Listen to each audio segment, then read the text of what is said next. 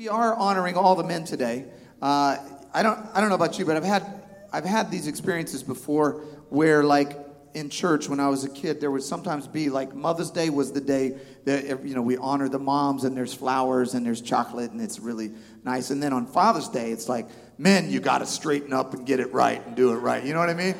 And but we don't want to do that, man. We want to say, you know what? Actually, if you're here, if you're a man and you're here today, you're here intentionally.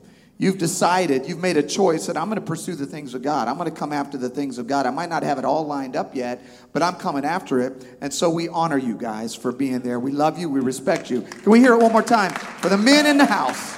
Amen. What a better day to start our new series, too. We got a new series called Heroes. And we're going to spend the next few weeks in this series exploring what it means to be a hero. We're going to look at the heroes of the faith, and we're going to dive in and figure out, like, how do we emulate them? How do we walk like them? How do we talk like them? How do we grow into them? There's a great scripture where the Apostle Paul says, "Follow me as I follow Christ." And what he means by that is sometimes we need models, guys. Sometimes we need somebody to look at who's a little further down the path than us.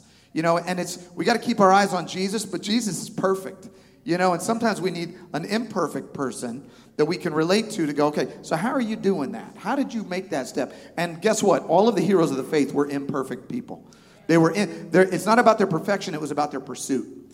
And so we're gonna spend the next few weeks looking at them and exploring what it means to walk that out. How do you become a hero? So I want to give you a working definition of a hero for this series as we're going to explore for the next few weeks. Here's our working definition. A hero is a person who takes action for the good of somebody other than him or herself at a personal risk. So there's risk involved, right? Something bad could happen without regard for personal gain.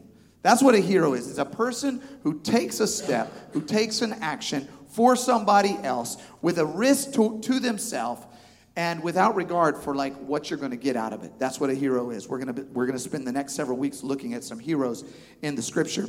There's a story that some of you may remember from several years back. There was a man named Wesley Autry. And Wesley was a construction worker and a former Navy veteran. And he lived in New York City. One day, he was standing on the platform of the subway, and there were probably 75 people or so on the subway platform that day, and he had his two daughters with him, and then just a bunch of people. And he noticed near the tracks that a young man, about a 20-year-old film student actually, was having a seizure and fell down on the platform alongside the tracks. And so Wesley ran over with another person, and they assisted this kid as he went through the seizure. And the seizure passed, and the tremors passed, and he kind of regained consciousness and appeared to have his bearings and stood up. And so they made sure everything was okay, and then it seemed like everything was okay, and so they left him alone. Well, a few minutes later, as you can hear the train coming down the track, this young man tripped up, got disoriented, was still not completely recovered from the seizure, and fell down into the tracks right there in New York where the subway comes from. And I don't know if you've ever been there, but those trains come flying in on those rails, man. I mean, they just come flying in.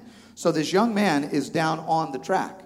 Well, Wesley, out of, just instinctively, just out of nowhere, jumped down onto the track to try to grab this young man and pull him up off the track. But as soon as he got on the track, he heard the whistle of the train blow. He looked up, he saw the light coming towards him. He was able to gauge in that moment how quickly the train was coming. And he was left with the kind of decision that nobody ever wants to be left with. The decision basically in that moment was, do I jump out of here and save myself? Or do I try to save this unconscious stranger who I've never met and get him off the platform, get him back onto the platform? The problem was that Wesley could tell that the train was moving way too quickly. There was no way, if he tried to pick this young man up, there was no way to get him off the track. And so he's facing a impossible decision. We're going to spend some time for the next few weeks looking at people who are facing impossible decisions. impossibly difficult decisions where it doesn't appear that there's any good way out. I don't know if any of you have ever been in a situation or a circumstance where you're like trying to find the good way out. You're like, what is the right decision? Because if I do this, it's bad, and if I do that, it might be worse. You know, that should I stay or should I go now? If I stay, there could be trouble. You remember, if I go, there may be double. So you don't know which way to go. We've all been in those kinds of situations before, and we've had to try to make hard decisions. So we're going to spend some time looking at the heroes of the faith who are faced with difficult decisions, sometimes impossible situations, and we're going to look at how they walk through those situations. In fact, we're going to premise this on, and we did this a couple years ago in a different series. We're going to use the same anchor verse. It's from in Hebrews. In Hebrews chapter 11, actually, the writer of Hebrews lists the heroes of the faith. And he just goes through and says, this person is a hero of the faith. They call it the Hall of Fame of faith in the Bible. And Abraham and Isaac and Sarah and, you know, the prophets and Daniel and David. And they just go through this list of heroes, right? And then it says something really interesting in the next chapter. In chapter 12, it says this. It says, now, since we, meaning you and I, since we are surrounded by this great cloud of witnesses. So, in other words, since we are surrounded by this cloud of heroes, by this group of people who were in impossible situations and made the right decision, since we're surrounded by them, let us throw off everything that hinders and the sin that so easily entangles. And then it says this, and let us run with perseverance the race marked for us. What I love about this scripture is that the implication is that we're all in a race. We've all got this race to win. We're all on the track of life. There are some heroes that have already run around the track. And this great cloud of witnesses, there was a book by John Maxwell called Running with the Giants, and that's the kind of the idea is that you've got this great cloud of witnesses, and you're running in this track, and you're in this huge coliseum, and this track is your life, and you're running your race, and you're surrounded by people who have already run the race and run it faithfully. And the premise of this series is, what if those heroes of the faith, one by one, could come down from the track, from the stands, and run one lap with you? And while they're running a lap with you, they're giving you their wisdom. They're breaking off some insight. They're giving you some truths, some principles that will allow you to run your race well. So we're going to spend the next few weeks in this concept that each person, each hero we look at is going to come down and give us some insight and wisdom about how to run our race well. And we're going to start today with one of my favorite Bible characters named Noah. Everybody knows Noah. Noah needs little introduction. Every child seemingly on the planet knows the story of Noah and the ark and the flood and the animals and the rainbow and the whole deal. But today I want to explore what I think are the core themes in this story, because Noah is the story of somebody who's trying to make good decisions in a bad situation. He's trying to make something right out of something that's very, very wrong. So let's explore together. I'm going to read you a long passage about Noah, and then we're going to dig into it a little bit. The scripture in Genesis chapter 6 said that the Lord observed the extent of the human wickedness on the earth, and he saw that, and this sentence I love, he says, I saw that everything that people thought or imagined was consistently and totally evil. I mean, this is very emphatic language. This isn't like, some people were sometimes kind of bad. This is, everybody was only thinking and doing bad things all the time, period. The place was a mess. There was nobody doing right. In fact, the scripture says it was so bad that the Lord was sorry that he had ever made them and put them on the earth. It broke his heart. He said, this, everybody has turned against me. Everybody is running the opposite direction. Every human being on the planet consistently forever is going the wrong way. And the Lord said this. The Lord said, I'm going to hit reset. I will wipe the human race I have created from the face of the earth. And not just the human race. It says this. Yes, and I'm going to destroy every living thing, all the people, the large animals, the little animals that scurry along the ground, and all of the birds of the sky. I am sorry, he said, that I ever made them. This is So the Bible is trying to give you this very stark and large kind of emphatic world where you've got this environment where everything is wrong. Everything is bad. I don't know if you've ever been in a situation like that where it's like there's just really no good in this situation. It feels like there's just no good. There's no way out of this situation. Our refrigerator. This is not that bad. Okay, this is not. I'm not. This isn't compared with the Noah thing. But our refrigerator and freezer broke this week. There's a little tiny part in the back called a condenser relay start something or other, something masculine and manly. It's a piece back there that I don't. Anyway, this thing didn't work, and we didn't notice that the refrigerator stopped working until about 24 hours after the refrigerator started working. So everything in the fridge and in the freezer was bad. All right, like the ice cream was melted on the floor, the butter was rank, the cheese was bad, mold was growing on stuff. I mean, it was nasty. There may have been something worth preserving, but so much was so bad that we just had to throw it all out. We just took all of it out and threw it all out and got rid of it. And then I started YouTubing how to fix one's refrigerator. But anyway, before I YouTubed that, we had to just throw everything out. That's the image of this scripture, that the Lord has said everything has gone rotten, everything has gone bad, so bad that I can't even return. I can't turn it around. I'm going to start fresh. But there was one glimmer of hope, one little teeny tiny glimmer on the earth. The scripture says this, but Noah, there was one guy. Noah found favor with the Lord. Why? Noah was a righteous man, the only blameless person living on the earth at the time. Now, some commentators say, by comparison, it wasn't very hard for him to seem blameless because everybody was so bad. But he was the only blameless person living on the earth at the time.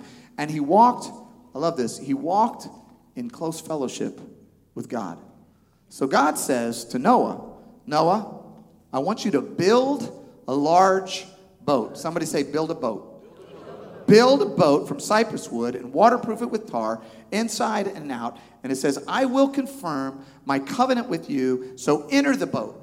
Get into the boat, you and your wife and your sons and their wives, and not only them, but bring a pair of every kind of animal, a male and a female, into the boat with you to keep them alive during the flood. And the scripture says Noah did everything exactly as God had commanded. So today I want to speak with you for just a few minutes on the topic, build your boat. Somebody say, build your boat. What I mean by build your boat is that I believe this story is teaching us to build a life that can withstand the floodwaters of sin and temptation.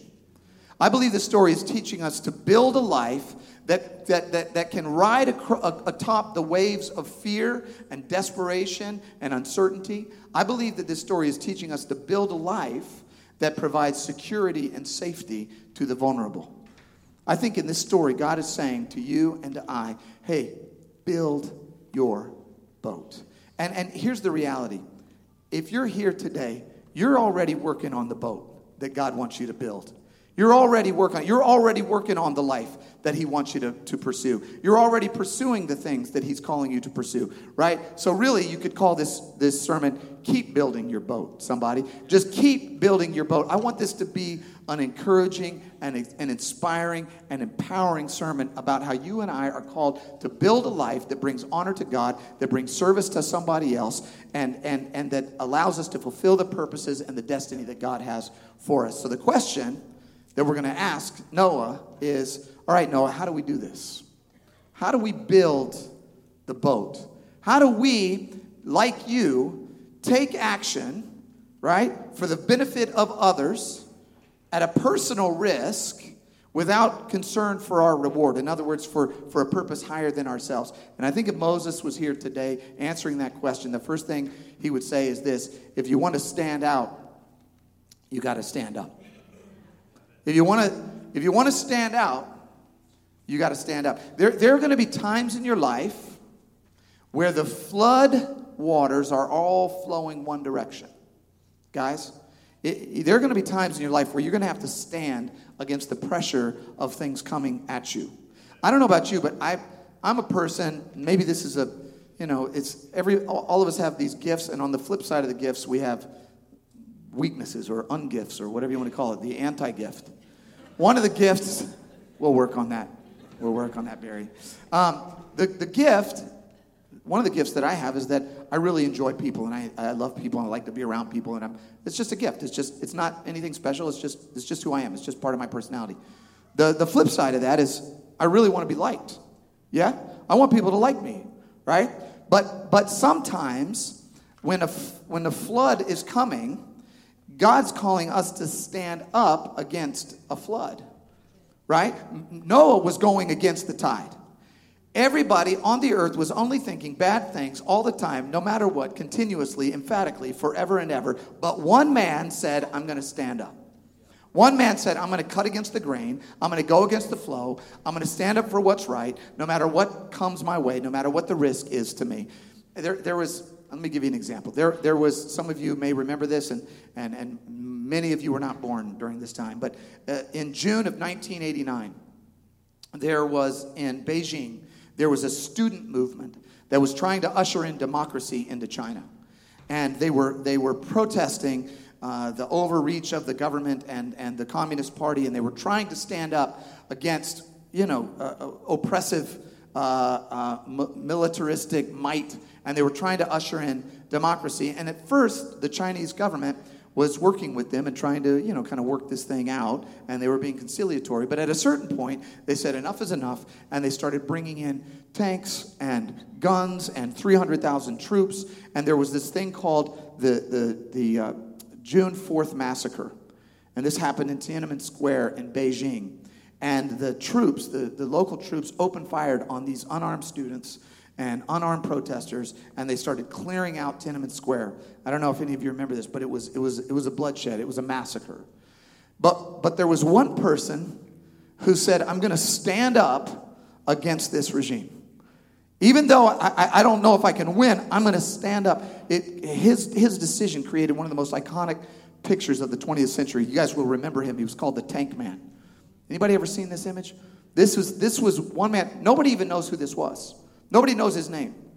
One man, in fact, it looks like that when the photographers that were there said, it looks like he was carrying grocery bags.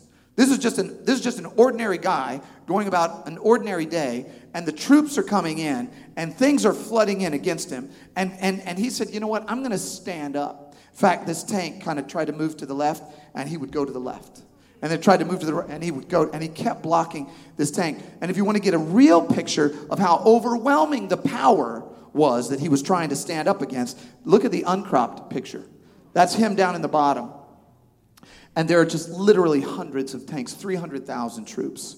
And what makes this picture so iconic and what makes this person so fascinating is that he said, I'm going to stand up against the forces that are coming against me, and I'm going to stand up no matter what the cost.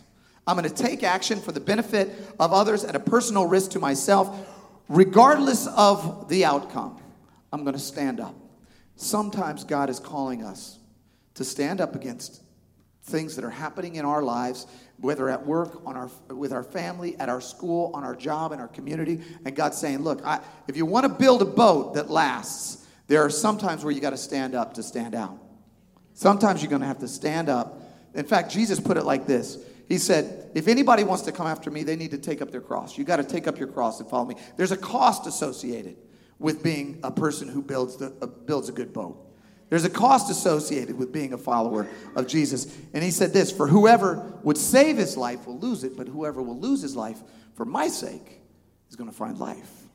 There's something deeper going on. You want to really find life, there are times you got to stand up. There are times, men, where we've got to stand up.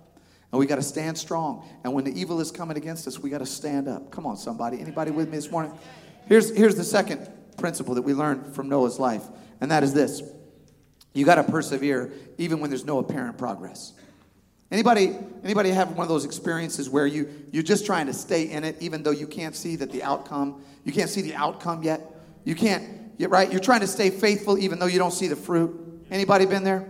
You're trying to stay in the routine even though you can't see the result yet. Anybody ever joined a gym and been in there for a couple months, right? You're like, yeah, I'm just going to keep persevering. even though I'm not seeing the progress that I was hoping to see. Come on. And in fact, one preacher put it like this. He said, we all want the glory, but we don't like the grind, right? I mean, it's hard. It's hard to stay in it when you don't see the outcome. But when you stay in it, when you persevere, you will eventually see the reward. You will eventually get there. Anybody notice any kind of sporting events happen this week? Any important sporting? Anything happen that was interesting sport-wise? I feel like there was a hockey game there. I don't even follow hockey. And I'm watching Game 7. I got chills. I'm screaming at the TV. Come on, guys. I don't even know anybody's names. But I'm in it, right? Why?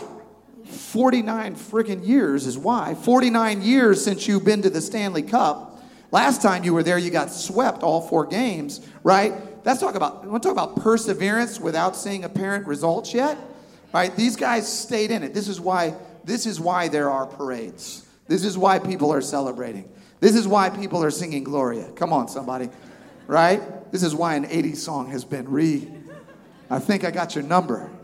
I think they got the alias that you've been living under. I'm not even going to sing it. I wanted the church to sing, Glory. Next time Stanley Cup happens, 49 years from now, we're going to sing that song together as a church, all right? Guys, all of us, men and women, we have these situations in our life where sometimes we just have to persevere, even though we can't see the result. Even though we do not see the fruit of it yet, we have to stay faithful. Noah was building that ark decade after decade. Can you imagine the people coming by in the neighborhood? Hey, Noah, any rain yet? Noah, any precipitation happening? No. Go for wood. Just persevering without any apparent progress. But finally, there were some drops of rain. And sometimes some drops of rain finally came, and if he hadn't persevered, he wouldn't have won. This is the way the scripture says it. It says, let us not become weary in well-doing, in doing good. For at the proper time, which is God's time, we will reap a harvest if we do not give up. If you cannot lose if you don't give up. I should get a better amen on that one. You cannot lose if you do not give up. If you stay in the fight, you will win. That's what Noah would say. If he came down from the stands and we were running around the stands, he would say, man, don't give up. I was building a boat for decades. Some commentators say he was building the boat for 120 years. He was building the boat for a long time before there was anything that even resembled progress. He would say, stay in it. Stay in the fight. Stay after it. Last thing that he would say to us if he was coming down out of the stands today is this. He would say, if you want to build a good boat, you got to have the right tools. You got to have the right tools if you want to build a boat. Anybody ever tried to build something at your house or fix something and you didn't have the exact right tool for it? Anybody ever done that? Some of you guys. Why are the wives nodding more vigorously than the men? They're nodding on behalf of their... For me, the default tool is a hammer. It just seems to fit in with almost anything. But I'm going to tell you one story. I'm just going to be one revealing story, and then I'll close. Not long ago, a couple weeks ago, my wife and I had talked about needing to trim the tree in our backyard. And the tree in our backyard, it was overgrowing. The limbs were coming out, and they were falling in the gutter, and it was a big pain for me. So I was all for this tree trimming goal. And the problem was the limbs that we needed to trim, we only really needed to trim them about 4 or 5 feet back. And there's a tool for that. There's a long tool. Some of you have seen it. The long tool, and it goes up and it kind of connects with the branch, and then you can cut the branch off from the ground. Because the branch is so far out, you can't put a ladder against that because the branch is too weak, right? Are you following me right now? Or am I crazy, right? So there's a long tool. Well, I didn't have that tool. So I thought to myself, here's what I'm going to do. I'm going to just take a ladder and put it near the trunk. And I'll just chop those limbs off right at the trunk because they'll grow back, And I don't have the right tool to trim them out where I need to. Now, here's what I didn't know. I didn't realize that every morning, my wife and my daughter would go into the kitchen, get themselves a little cup of tea, look out the window at the beautiful blossoms that were growing on those branches, take pictures, have a mother-daughter moment, and just really loving and enjoying the beauty of this tree. I didn't realize how important that was. I'm married to an artist, and beauty is very important. And so when I decided, since I don't have the right tool, I'm going to go a different route, and I'm just going to cut these limbs off at the trunk, I, at the end of my project, felt pretty good about myself. Until my wife came down and saw the havoc that had been wreaked upon the tree. Because the tree now had a canopy that was beautiful and round on one side, and then was sheer and straight on the other. It was just a half tree. Let me tell you, that did not go well for me. That whole experience did not turn out well. In fact, I don't think, and I mean this, I don't think my wife, and she would tell you, has ever been more upset at me, more angry at me than during those 2 weeks. It kind of lasted a while, actually, of having chopped those branches down. Which I'm ultimately going to take as a win, because if the worst thing I've done in 12 years of marriage is cut some tree limbs back too far, I'm taking that. I'm going to go to the bank with that. I'm going to stick with that. Here's the reality. If you want to build a good boat, you got to have the right tools, man. You got to use the right tools so you don't butcher this thing, right? Here's what I love about Noah. Noah had a secret weapon. Noah had a secret weapon, and here's his secret weapon. Secret weapon is this. He walked in close fellowship with God. This is how he got it done. So when you walk in close fellowship with God, that's how you win at the end. He was in close, so in close fellowship with God means that he employed some tools. He had some tools to keep him in close fellowship with God. Everything we do as a church is to equip you to be in close fellowship with God and in close fellowship with other people. So when we do Saturday morning prayer, that's a tool. We want to give you that tool so that you can be in prayer and be in close fellowship with God. When we launch life groups, right, Sister Dolores, that's a tool. That is a tool that's supposed to help you draw closer to God and closer to each other. Our dream team, that's a tool. That's a tool to help you draw closer to God and closer to you. Everything that we do as a church is to give you the tools in order to draw close to God, to be in close fellowship with God. That's what made Noah win. That's how Noah won in the end, is that he was drawing close to God. So the question that I have for you today is, what kind of boat do you want to build? What kind of life are you building? Right? If you're here today, let me just say this. Keep on building the boat that you are building. Men, keep going after it. Keep coming after what God has for us. Because the reality is that God wants every single one of us to not just look at and admire the heroes of the faith. He wants us to emulate the heroes of the faith. He wants us to become heroes of the faith. He wants our lives to be descriptive and prescriptive for the generations that are behind us. He wants, even as we are modeling our lives on the heroes of the faith in Scripture, he wants us to be models of the faith so that people coming behind us, these young men and young women coming up behind us, can go, I've got somebody to follow. I want to build a boat like them. I want to build a life like that. I want to pursue the same things that they're pursuing. When Wesley Autry was standing down in the subway trench, and he's down there, and there's a young man is laying on the tracks, and there's really no good answer. There's really no good way out of this. If I jump out, this young man's going to die. If I try to pick him up and pull him out, we're both going to die. Wesley Autry did something that no one could have imagined. He looked at the train that was coming down at a very high rate of speed. The light is bearing down. The whistle is blowing. The conductor is trying to throw on the brakes, but there's just no time. They're flying. And Wesley Autry made a split moment decision. He scooped up the arms and the legs of this young man, this stranger that he had never met, except for that day on the platform. Didn't know his name, didn't know anything about him. He scooped him up.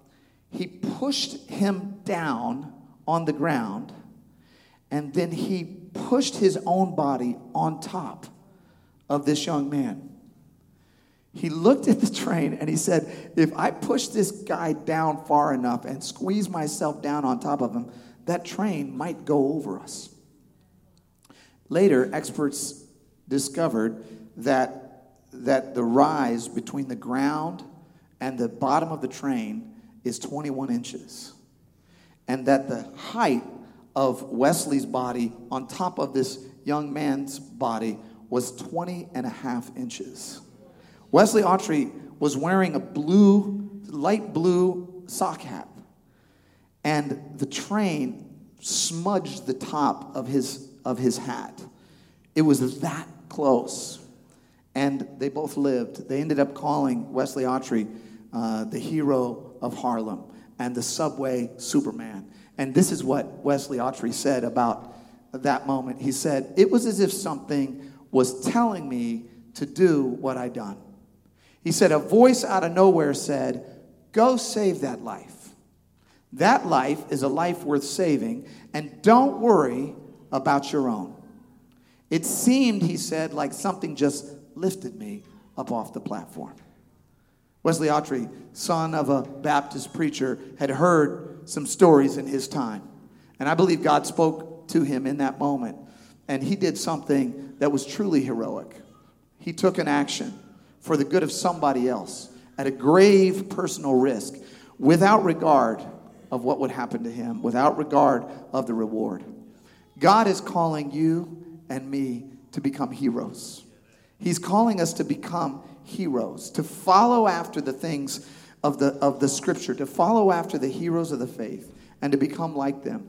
I want to give you guys, all the guys today, we're going to close with this. When you come up in just a minute, we're going to give you all a tool. All right?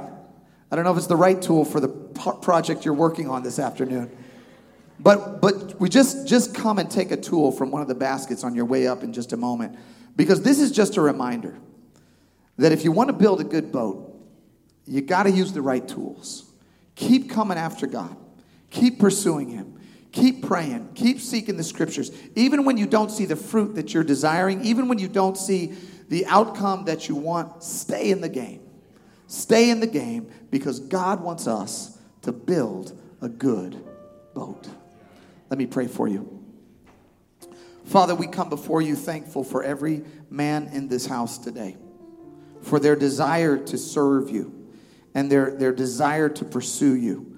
And we thank you, Lord God, for their actions and their efforts, oh God. We thank you, Lord God, for the work that they are doing, Lord, to pursue you and to take the kind of actions, Lord, that would be to your glory and to the good of others.